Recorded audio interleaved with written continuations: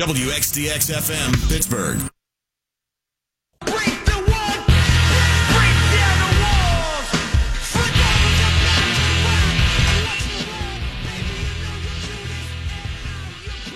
I've pulled the NFL app out of dormancy.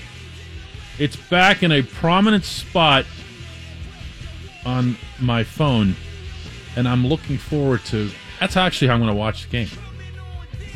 For real, you could do anything on your phone now. There's like no reason to even have other things in your life. Although, have you seen the viral video of the little girl who gets upset with her daddy on the boat because he won't get off the phone? She's like 3 years old. She walks up to him. She's yelling, "Daddy, Daddy, pay attention, pay attention." Dude doesn't look up from the phone. "Daddy, Daddy," and just for a second, he puts the phone within her reach. She grabs it, turns around, whips the thing into the lake.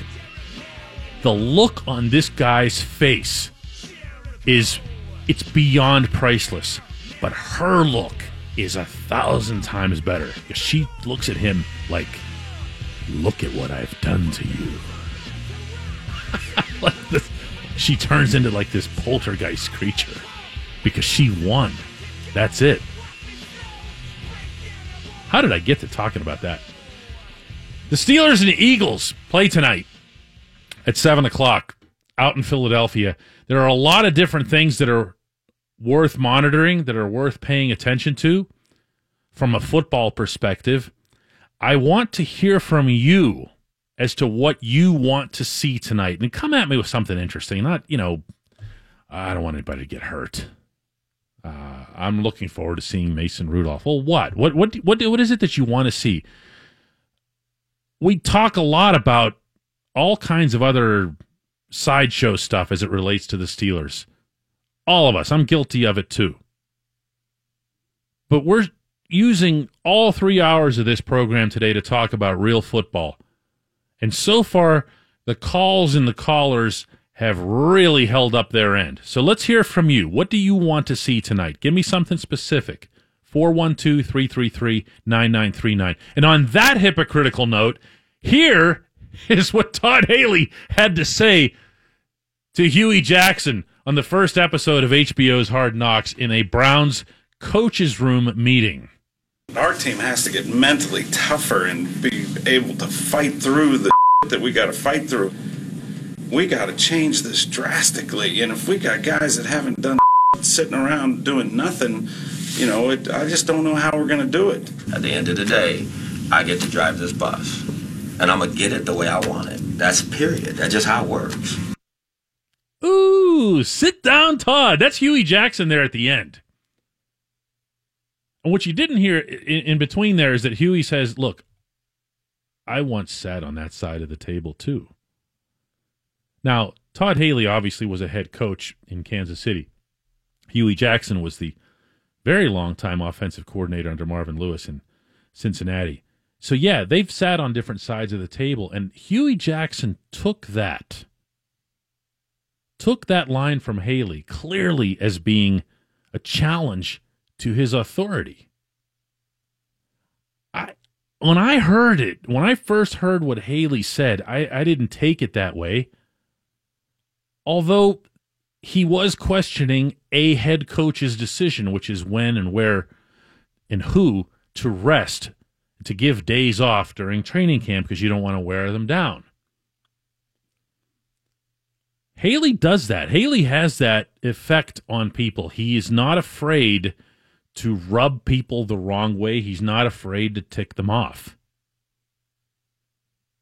But that's also what had a lot of people with the Steelers rubbed the wrong way, even as it's also what I think the way upper, meaning Art II, liked about him. He's got that Pittsburgh edge to him, where he's like, wait a second, didn't you guys lose 16 games last year? Who's getting a break here and why? Like parenthetically imagine Haley saying, like, I can't even name anybody on this team. Who are you giving a break to? Bob and Cranberry, you're on 105.9 The X. What's up, DK? What's up, Bob? What do you got for tonight? What do you want to see? I want to see the Steelers use their tight ends to their full potential and their second down and, like, middle yardage plays. You know, just open up the field a little bit more. You know, I know we have weapons, but it's an unused weapon the last few years. Yeah, I think so, too. Even with Vance McDonald out, actually, maybe especially with Vance out, you'll have a chance to see if they can use those weapons just within the context of the playbook. I mean, Jesse James and Xavier Grimble are both having good camps. James is a good football player, you'll probably agree. Grimble is a really good training camp player and preseason player. And he'll make plays, maybe even in this game, where you'll say, wow, this guy is the best. He never seems to put it together from a consistency basis. You know what I mean? Correct. You're right. And I thank you for taking the call. I hope you enjoy the game tonight. Thank you. Yeah, same here. It's going to be fun just to have football on, you know? 412-333-9939 is the number to call. Joe in Ocean City. You're on 105.9 The X. Football's on your mind out in Ocean City, right? Oh, big time, DK, big time. I got all these Ravens giving it to me. Hey, I got a question, man. I'm not even going to try to pronounce the kid's name, but the kid from Toledo, the undrafted kid, the big linebacker. What are your thoughts on him? That 92. Yeah, I'm not sure exactly who you're referencing. He's undrafted out of Toledo, outside linebacker. He's from Nigeria. He's been playing football for like 6 years. He's getting all these Debo comparisons. I want to see him tonight because, I mean, he's one of these guys, you know, just raw. I mean, he's only been playing ball for, I think, since he was a junior in high school or something like that. Well, they have 92. Yeah, they have a couple of guys in camp that fall into that category, and where the Steelers benefit is that they have learned in the most positive possible sense that you can have a guy like Alejandro Villanueva, who was a skinny tight end before he went and served in the Army, and he came back and he reinvented himself both physically and in every other sense by building himself up into left tackle size, into left tackle smarts. So they're a little bit more open to trying different kinds of experiments. I'm actually not sure who it is that you're referring to, though. So I think Starkey or somebody had an article on him earlier in the week. I was reading it. And Ola Adnai here, I'm told, is the name that you're. That's it. Yeah, I mean, you're probably going to be watching the fourth quarter to see someone like that. And those guys, if they do make a chance, if they do get a chance and do something with it, I mean, the best that they can hope for in the immediate phase is practice squad. But that's part of the fun, too. You know, right. I guarantee you the one thing, by the way, nobody's mentioned this yet, so I'm going to throw it out. I want to see somebody with a big return at some point. When is the last time the Steelers have had a splash play on special teams? Were they talking about Quadri Henderson is who I'm pointing at. Who? Quadri Henderson is the guy you're looking for here. I mean, he was a human return machine at Pitt. Yeah. I've been hearing. Did you hear something about maybe Sutton returning punts? Taking that away from me. I read something about one of them corners. Ari Burns or something. Yeah. One of them corners they were talking about. I mean, they're always looking for somebody to take some of the catches and the reps away from AB, because the thing that you'd never be able to stomach is AB getting hurt on a punt return. That hasn't happened yet, fortunately for the Steelers. Mike in the car, you're on 105.9 The X. Go ahead, Mike. And it doesn't appear that there's a Mike. We lost him. He was going to ask about the players. I see there from the call list, he was going to ask about the players' faces whenever the coaches were talking. He's actually got that confused. Anyway, the players' faces didn't show in that sequence. That was a coaches meeting. The players' faces showed when Jarvis Landry was ripping everybody up, down, and sideways. And if you want to know what the Browns are really all about, take a camera and zoom on those players' faces, because they look like they would rather be anywhere else at all on planet Earth than listening to this guy trash them. Eddie and Hopewell, you're on 105.9 The X. DK, what do you think Josh Dobbs' chances are coming into the season, and how much playing time do you think he's going to get? I don't think he's got a really good chance of staying on the roster. Eddie, there have been circumstances where the Steelers kept four quarterbacks, in particular the year that Ben had the suspension, that he had to serve. They had to make sure that they were fully stocked, and they couldn't risk putting someone on the practice squad to make that happen. That's not now. Everybody's still healthy, obviously, and Dobbs is facing a major uphill challenge. The only way I could see something else coming out of this, and again, this is so far-fetched, I don't even like talking about it, is if Rudolph ascends almost immediately to some super higher level where you start questioning whether or not you could get something in a trade for Landry Jones. But then I say that, and I know there's a bunch of people taking it seriously, and I don't think that that's something that's particularly viable. I thought Eddie had more to add to that, but he does not. 412-333-9939 is the number to call, and we'll be taking more of your calls right after this break. I'm Dejan Kovacevic, sitting in for Mark Madden. You're listening to 105.9 The X. And now the super genius, Mark Madden. What up, man? There's always been an unspoken dynamic. I am a lot smarter than you. Okay, so maybe it's a spoken dynamic. The X at 105.9. Why is it that when television has analysts on discussing football, there always has to be four of them? Like, I don't see that with any other sport. Why does football take four people sitting around one of those half-oval desks, like, and they each get 6 seconds to say something in some of these cases? You're thinking, couldn't you have just split this up like between like two or three of you?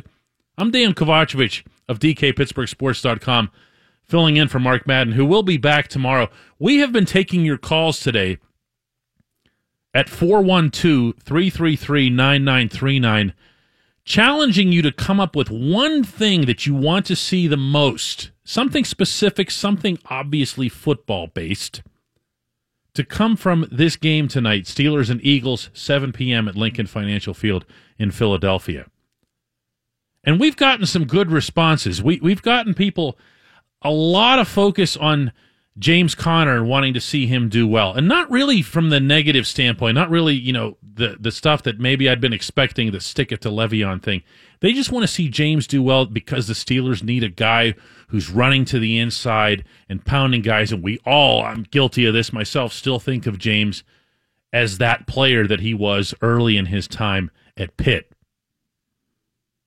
But there's a whole lot more to see from this game. I'm going to cite a couple of things that I'll be watching for specifically. One is Chuks Okorafor. He is the left tackle that the Steelers drafted in the third round.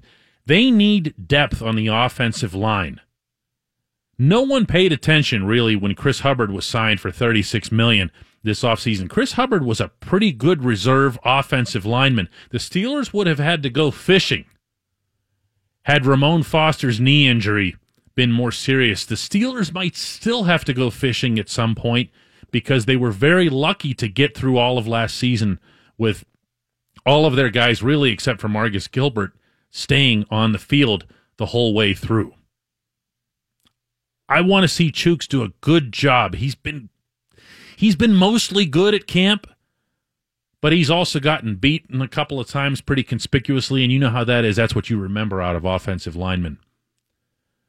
Another area I'll be watching very closely is the positioning of the safeties. Yeah, it's been interesting to see the number of secondary guys that have gotten onto the field, as many as 7 on third and long. Crazy. The Pittsburgh Steelers with 7 DBs out there. But I'm more interested in seeing where they put safeties and who goes into those spots. They've had an awful lot of Terrell Edmunds up close to the line of scrimmage, but they've done crazy stuff with Mike Hilton, who, by the way, isn't really even a natural safety. All Mike Hilton is, as Mike Tomlin will attest in terms of explaining himself, is a guy who tackles. They want people all over the field defensively who finish plays. It's not even that much of a focus on disrupting the plays as it is on finishing them. Now, of course, not having Mike Mitchell around is a minus that turns into a plus in that regard. But there's got to be more to it than that. So those are mine for offense and defense. Let's hear from Frank in Bethel Park. You're on 105.9 The X. Hey, DK, how's it going? Hi, Frank. What's yours? Mine's to see how they're going to utilize their tight ends. I know we struggled last year in the red zone, and I'm curious to see how they're going to utilize their tight ends this Well, year. do you mean personnel-wise or how often or schematically? What do you mean? Not really personnel-wise, but schematically. Are they going to utilize them, on the third and short? They're going to utilize them in the red zone? Because the Steelers have historically, Eric Green was the last tight end, if you will, that really had any yardage for the Steelers. Well, Heath had yardage.